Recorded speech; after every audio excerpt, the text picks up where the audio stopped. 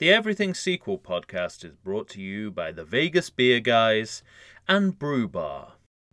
The Everything Sequel podcast contains explicit language, and I will not go to my room.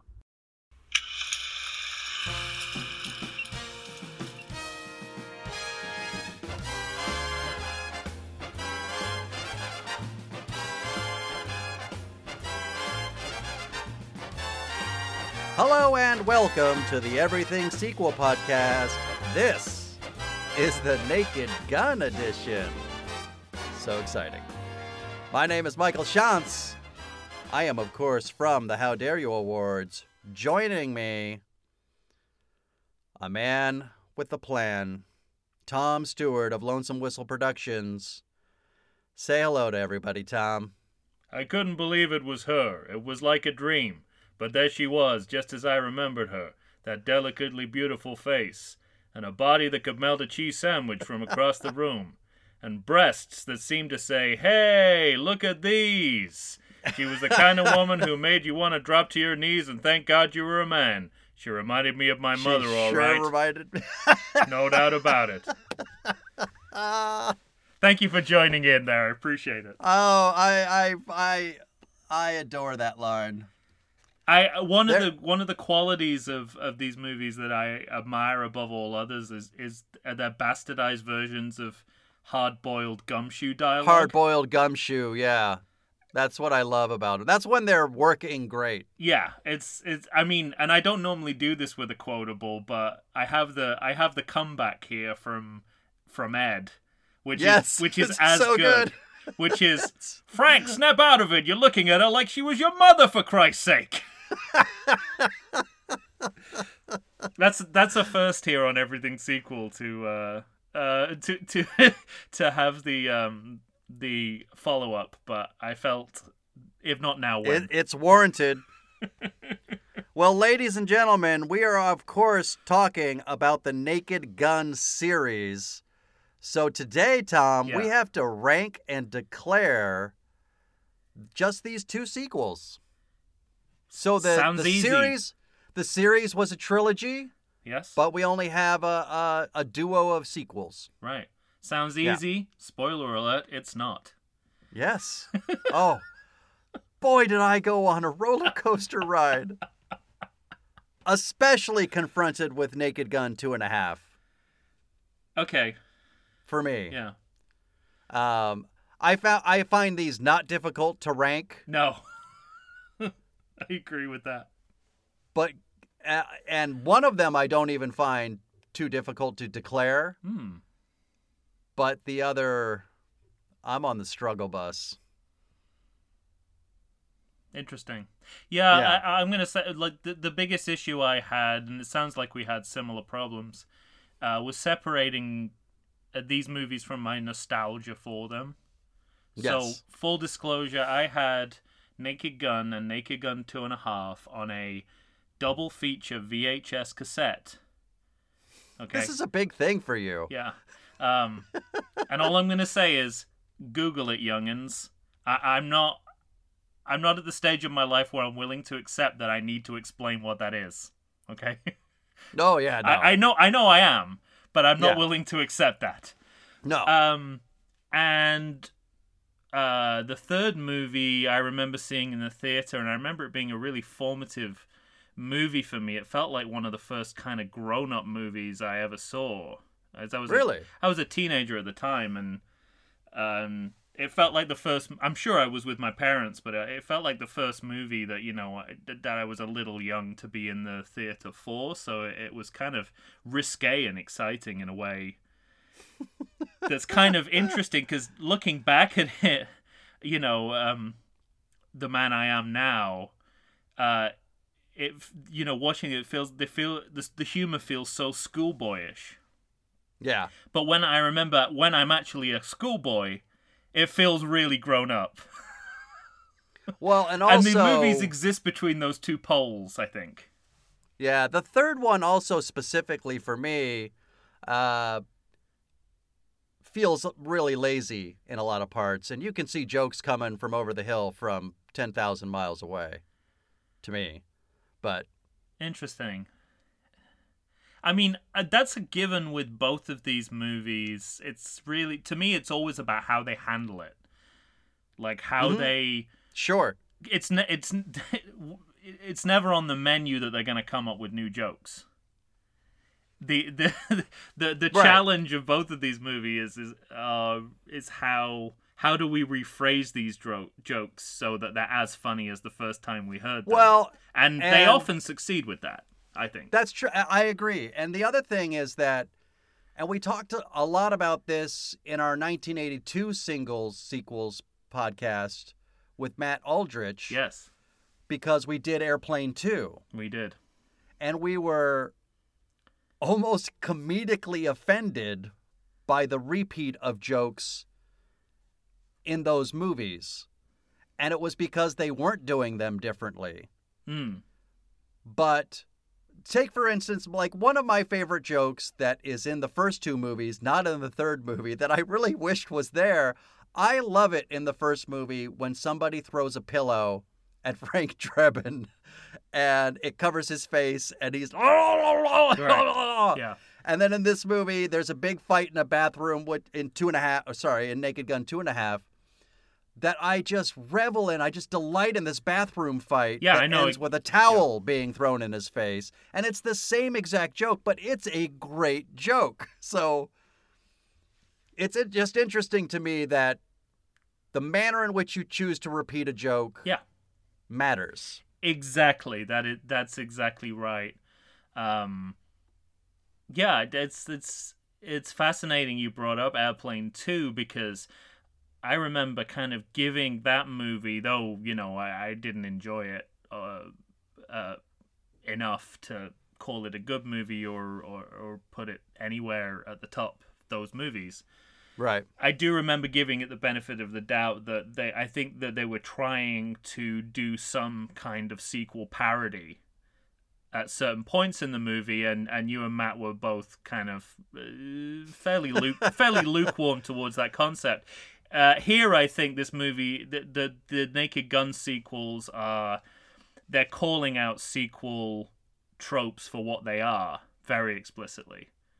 Yes. Well, and I think it's very deliberate here, and I can see more of the difference now. You know, like the difference in intention between this and Airplane 2. I think Airplane 2 was really only ever flirting with that idea, but here it just seems built into how these movies are made, and just a greater interest in things like story. And you know, and I guess, you know, that one of the things that kind of amazed me looking back at these movies is how serialized they are. Like at one point, like at the end of Naked Gun 2.5, there's like, you know, an empty promise made by Frank that is then the basis for the entire third movie. Right. You know, and there with the kind of comedy that these movies are, they were within their right to just ignore that completely and reset, do whatever they wanted. They could have done anything they wanted. But they didn't. Yeah. No, they chose not to. He right. retires, and then the next time we see him, he's struggling with supermarket trolleys. Right. Well, let me ask you this, because the other thing that I found really interesting watching these movies now, I mean, these movies make the specific choices to date themselves, to carbon date themselves to the time they were made. Yes. And somebody born in the year 2000, there is so much that's going to go over their head. Yeah, I don't think anyone still knows who John Sununu is. Right, Zsa-Zsa Gabor slapping. And, you know, to be perfectly honest, I had to light. look up the specifics of who John Sununu was. I was aware he was in the Bush administration, but not really much beyond that. Yeah. Yeah, they have a real fetish for celebrity impersonators. Yeah, that and just things that were sort of in the ether then. Yeah. You know, Zsa-Zsa Gabor gets pulled over by a cop and slaps him. Right. So let's have Zsa-Zsa Gabor be in our movie and slap the cop car. Yeah, it's very interesting that they're comfortable with the idea of just being of their moment. Right. At least in terms of references.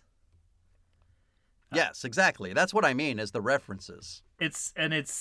Yeah, I mean, in some ways you can say that it's short-sighted, but well, I just found it interesting that curiosity. It makes it like a historical curiosity, which I don't think is what they were going for. Because if you're of a certain age, the joke can still work for you. Yeah. But if you're not, sorry. The movie is saying sorry, not sorry. And there's so many levels. Yeah, exactly. There's so many different levels of this because there's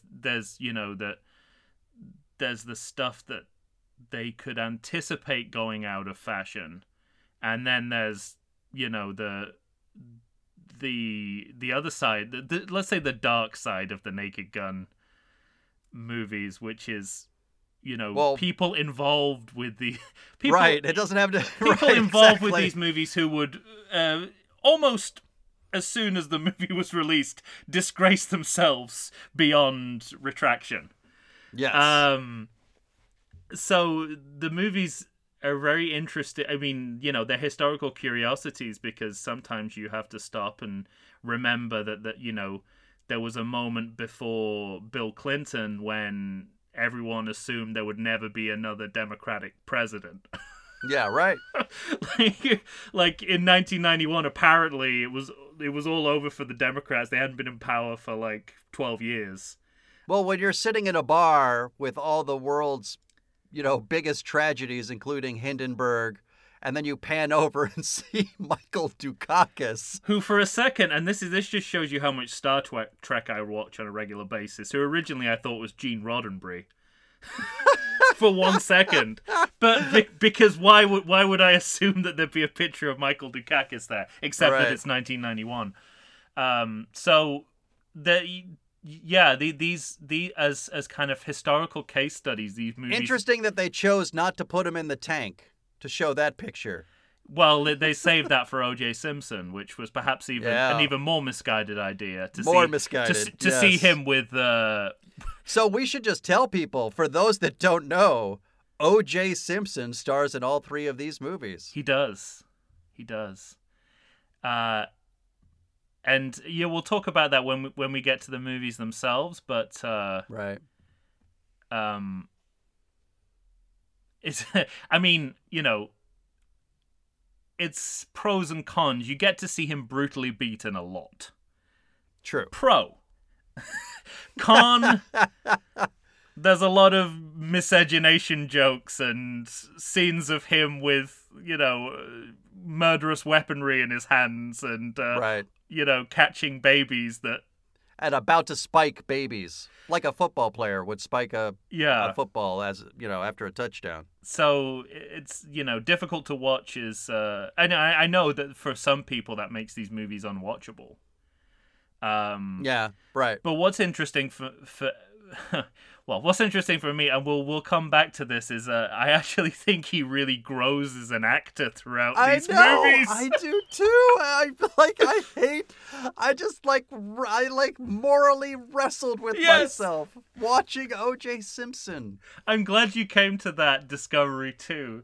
Because one of my notes for Naked Gun 33 1/3 was that one of the minor related tragedies of the O.J. Simpson affair is that he was getting really good at doing movie comedy. But I said he looks really confident doing this and more comfortable, specifically in this movie. And then I thought, well, obviously that's the same confidence that allowed him to punch two people's heads off. And get away with murder. Like, it's the same confidence that we're seeing. That movie came out in 1994. I know. In the heart of it all. It came out, and 3 months later, shitstorm. It's... That's something else. And that just, that just feeds into the contemporaneity of it all. That it's, that everything we know notoriety-wise about O.J. Simpson happens within months of this movie's release. But also, specifically Naked Gun 33 and a third is like, it's not waiting to talk about the LA riots or like recent American history. Like, there's no moratorium on anything, no matter how fucked up. So it's an interesting kind of, I mean, but what I found remarkable is because, I recorded these off of, I don't know, HBO or something. They were making the rounds. And if you hit information, the cast comes up and there's O.J. Simpson. And if you click on O.J. Simpson, like on my service, you can hit that person and it'll come up with a bunch of boxes of other stuff they're in. Yeah, got it. Yeah. So under O.J. Simpson, it says The Naked Gun, The Naked Gun 2.5, The Smell of Fear, Naked Gun 33 and a third, The Final Insult, and then the last thing is O.J. Made in America. I mean, it just... Yeah, I think the algorithm's a little off there because he's not the star of that movie in the same way that he is the star of the Naked Gun movies. Right. I mean, man, it's a gut punch. It's a fucking gut punch. But I also wanted to be fair to these movies on the other side, and I had to weigh my nostalgia for them against how successful they are as a comedy. And I think I said on previous podcasts, I set a very high bar to call a movie a good comedy. Right. I think I've even floated like 75% or more as like hit rate at one point. Yeah, right. Which I will probably hold with. So I had to think about that. But I also had to think about, regardless of who is in the movie and how difficult they are to endure politically. I had to think about, throughout both of these movies, the undercurrents of racism, homophobia, transphobia. Yes. Quite prominently in one of these movies. Well, and police brutality. Police brutality and sexism. That was... And I've taken so many movies down on these counts before. I couldn't ignore it. But at the same time, so it's a real tightrope between all of those different qualities of these movies that, for all of those reasons and more, are never less than fascinating. Yes. But I wanted to try and do justice, certainly, to the comedy side of it, but also not ignore the qualities of the political aspects. Yeah, that make it a different watch in 2021. And I said to you off air that I'm having an identity crisis over this movie. and I said, I'm having the same identity crisis.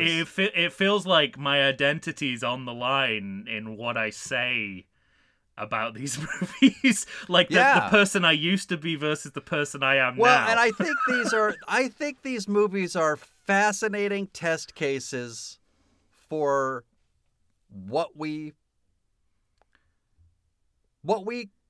all agreed at the time was acceptable.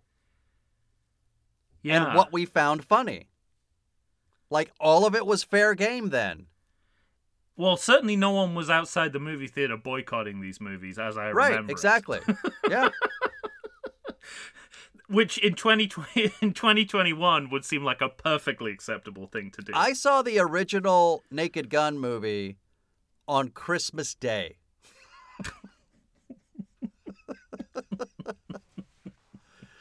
I have a clear and vivid memory. The Queen's speech is a British TV Christmas Day tradition, so you're right on the money there. Since the Queen is a character in that movie. She's a character.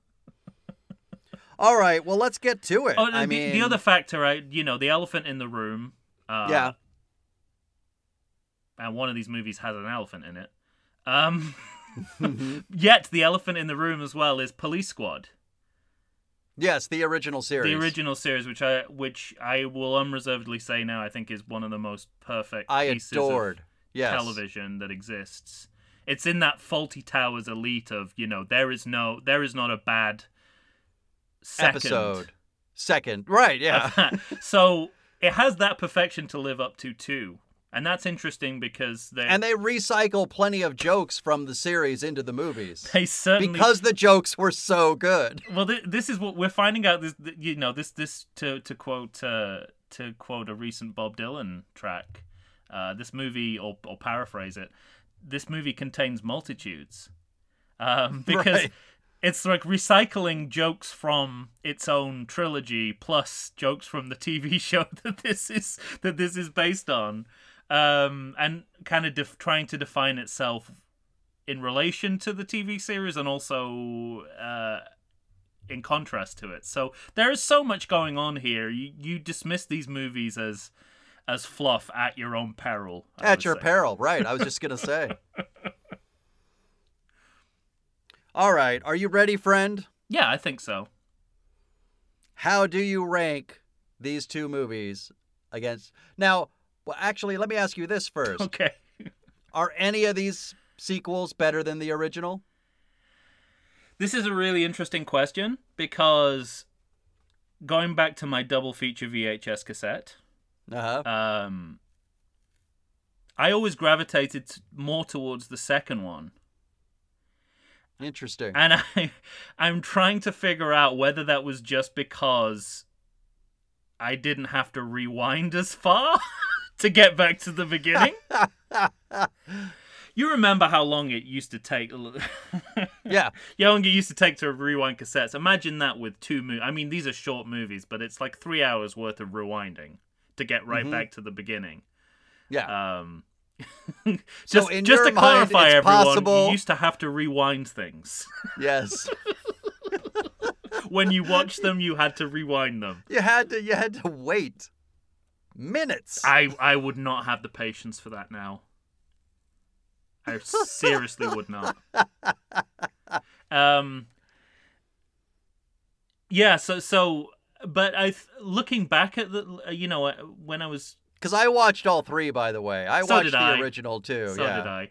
Well, and another issue is because it was similar to when we did Highlander 2, and I had to go back to Highlander to see, like, what was in what movie mythology-wise. Here I had a similar issue where I realized because of that double feature VHS cassette, I had, not just because of that cassette, just because of my brain. I had Mandela affected some jokes from one movie into the other. Oh, wow. Okay. But I can't entirely blame the double feature VHS cassette for that, because the most egregious example of that is when I've completely Mandela affected a gag from the third movie into the very beginning of the first movie. Oh, wow. So I had to sort that all out in my mind. But look, when I watched Naked Gun 2.5, I thought, actually, there might be some content-based reasons why I prefer it to the original.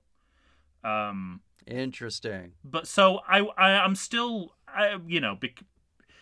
frankly, I was grateful not to have to make my mind up about that for the purposes of this podcast. So I have not made my mind up about that, but I certainly 2.5 is a high contender. It's I agree. It's up there. I think it always came, barely short of the original for me, but I held the second one in high esteem. So, cat out of the bag, I am Naked Gun 2.5, The Smell of Fear, followed by Naked Gun 33 1/3, The Final Insult. That's my order. I am also... I assume it's yours. I am also those random series of numbers, fractions, and words. Yes. No, I completely agree. There was no contest there at all. Yeah. It's, yeah. I won't say any more because that spoils the next part. Because we got to get into the meat of each movie, too. Yeah. And I got plenty to say on those subjects. All right. Good, bad, friend. Oh, you go first. All right. I think Naked Gun 33 1/3, I'm going to start with the second one first. Bad movie. Okay. It's bad. Okay.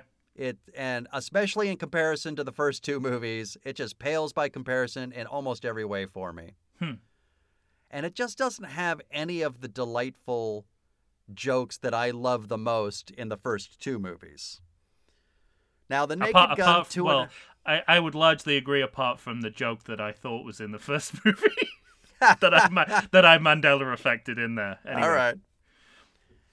Now, here's my deal with the Naked Gun 2.5. Oh, no. Mike, you're losing your childhood. No, I'm not, because I'm officially declaring it a good movie. Oh, good. Phew. I am. But I gotta tell you, I wrestled with my conscience watching that movie this time. In a way I never had in the past. You're not wrong. Yeah. Not enough for me to say, this is a bad movie.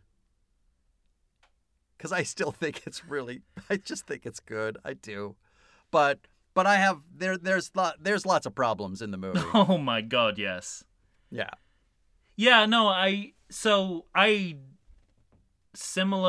exactly the same good and bad. Naked Gun 2.5 good, Naked Gun 33 1/3 bad. I had zero struggle over Naked Gun 2.5 being a good movie or not. Okay. And really, again, it boils down to that 75% and above. And it is hitting at that comedy rate. Hit rate. And I just have to respect that, at least. Yeah. But I struggled over whether the third movie is a good or a bad movie. I get the sense I like that movie more than you do. I think its highs are high. There's not many of them, but it's a movie to me that's, and we'll talk more detail about this. It's a movie to me that's saved by its set pieces.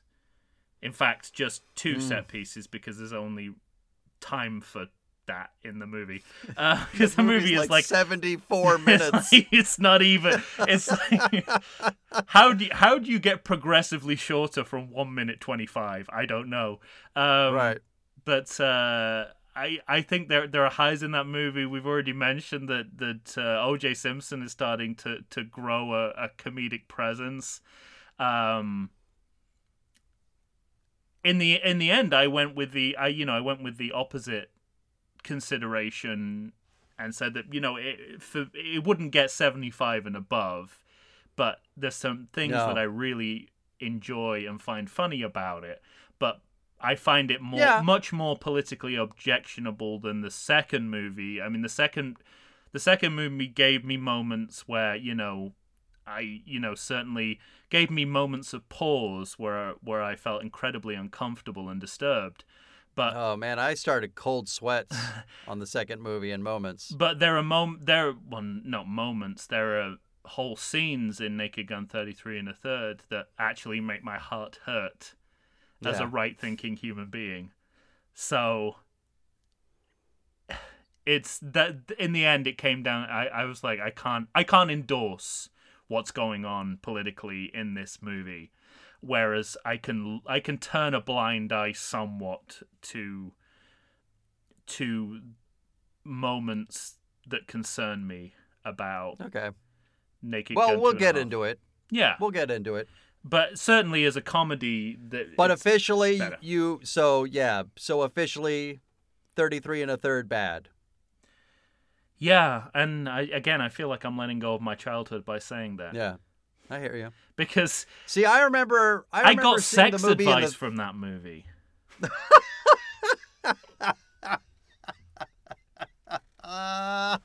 There's a moment we'll talk about it when we talk about the movie, because it needs explaining. But I'll say there's literally a moment in that where I discovered something about sex and puberty, basically, that I was, even though the movie was treating as a joke, I was treating it as sex education. Right. So, well, we're gonna get deep into the mindset of so many teenage Tom Stewart. You thought that the biographical element was over with the double feature VHS cassette. No, sirree, Bob. That's great. All right. Well, ladies and gentlemen, there you have it. Tom and I rank them the same. We're both saying 2.5 followed by 33 1/3, and we're both officially saying 2.5 good and 33 1/3 bad. If you have a beef with that, you're going to have to let us know. Find us on Facebook, find us on Instagram or Twitter. Send us an email to everythingsequel@gmail.com. When you hear us next, we will be talking about The Naked Gun 2.5, The Smell of Fear. What a great fucking title. The best title in the series. Yeah. All right, for Tom Stewart of Lonesome Whistle Productions, I am Michael Shantz from the How Dare... Sorry, my mouth's not working. From the How Dare You Awards. You'll be hearing from us next time soon. Say goodbye, Tom. This isn't goodbye, it's just I will never see you again.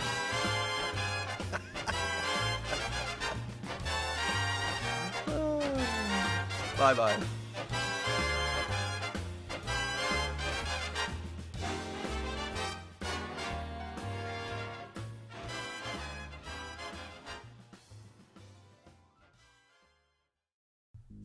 Can I ask you a question? Do you like beer? I like beer.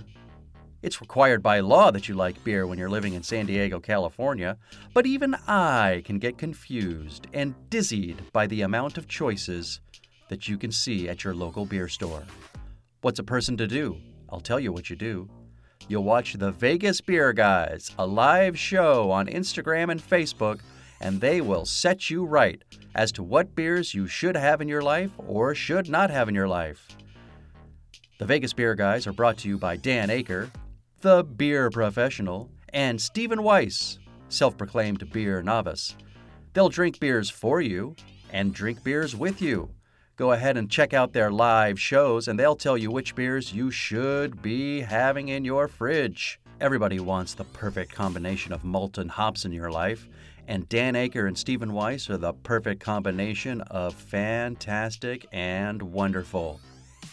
Check them out on Facebook. Check them out on Instagram. Find them. You're going to watch their show and love their show. They give away free merch during their shows, so go ahead and check out the Vegas Beer Guys. What a great time. If you're anything like me, you spend the majority of the day wondering whether you want coffee, beer, or wine. Whichever way you fall, Brew Bar has you covered. Located in the heart of 3rd Avenue Village in glorious downtown Chula Vista, California, which is also my neck of the woods, Brew Bar is a coffee shop, bar, and eatery rolled into one delightful package. Tim and Alex run the place, and let me tell you, listeners, these guys know their coffee. And after you've been in their company, so will you. They turned me on to pour over, and it's literally all I drink now.